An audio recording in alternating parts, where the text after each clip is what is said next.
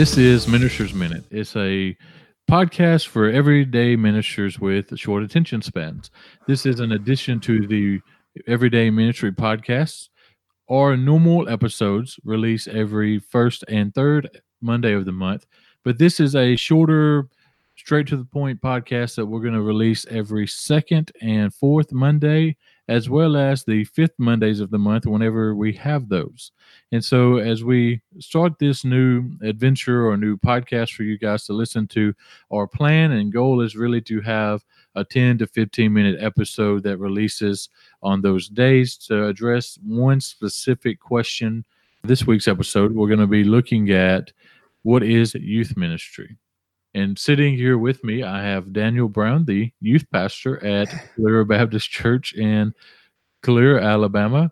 And that's why he is going to answer a question on youth ministry. So, Daniel, how would you respond to the question of what is the purpose of youth ministry? All right. Well, first off, really quick, I'm glad to be back in the saddle with our podcasting adventures. I hadn't gotten to do this in a while, so I'm excited to be back, pumped to be involved in this new secondary podcast that we're putting together and creating for our listeners. So to get straight to the point, because that's what we do here, we are answering this question of the purpose of youth ministry. And that's kind of an elusive question if you ask, a slew of guys or women what the purpose of youth ministry is. But I think that my purpose of youth ministry has really probably changed a lot over the years. I've been in now for 11 years. I've been doing youth ministry now.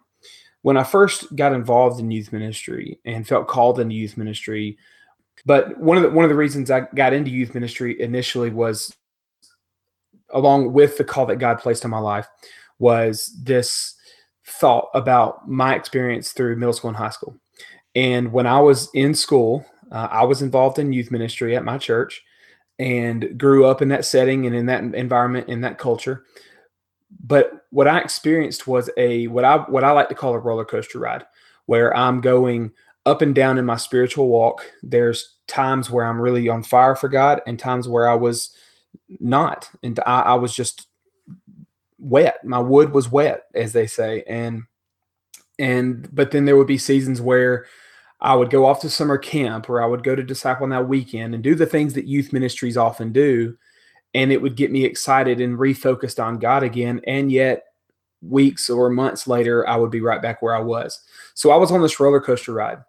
And one of the big motivating things for me when I was getting into youth ministry was, how do I minister to students in such a way and love students in such a way and partner with the church in such a way regarding our students that I could possibly help lead them in a different way that would prevent them from riding that roller coaster that I did. Now, I can confidently tell you that in my years of youth ministry, the majority of students that I've ministered to have been on the roller coaster. And so I haven't really accomplished that super well, at least not in the way that I wanted to and intended to. But I can tell you this, that my purpose has changed. And the purpose that I believe God now has for me in youth ministry is the purpose to love our students to the best of my ability. All right, that's the first off. Love my students to the best of my ability, no matter who I'm ministering to, no matter where they are in life, just love them in the name of Jesus. The second purpose that I have in youth ministry is to partner with parents as parents seek to raise their kids and disciple their kids. I am not the main disciple maker towards their children. The parent is. And so that's something that I think a lot of youth ministers forget. So let me say this real quick too. One thing, or a couple of things that youth ministry is not. Youth ministry is not a youth pastor trying to be relevant and cool for their students to connect with. Not some guy or girl who is the best dressed, has the funnest attitude, they're funny, they're quote unquote relevant in that culture. That is not what youth ministry is. I have learned that there are so many youth pastors, youth leaders in this world who are in their 40s, 50s, and some even in their 60s. And I promise you, they are far from relevant, but they're still making an impact in their youth ministry setting. So how are they doing that? Well, like I said, they are loving their students right where they're at. They show their students that they care. They are discipling those students, but above that, they are partnering with the parents of those students who are the main disciple makers. If you do those things, you have longevity in youth ministry. If you're focusing on those things as the main purpose of your ministry, then you will have longevity. Being relevant, being funny, being quote unquote hip, that's temporary. That might last for the first few years of being in youth ministry. But even now, being in my 11th year of youth ministry, James, I can confidently tell you I'm not relevant.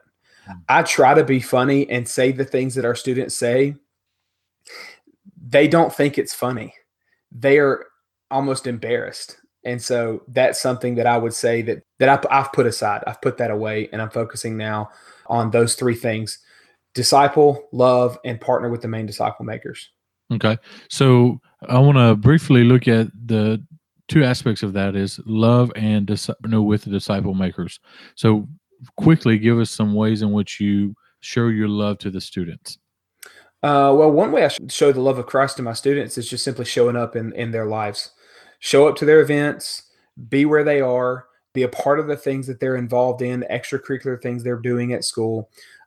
Listen to them when they have something to say, and pray for them and pray with them.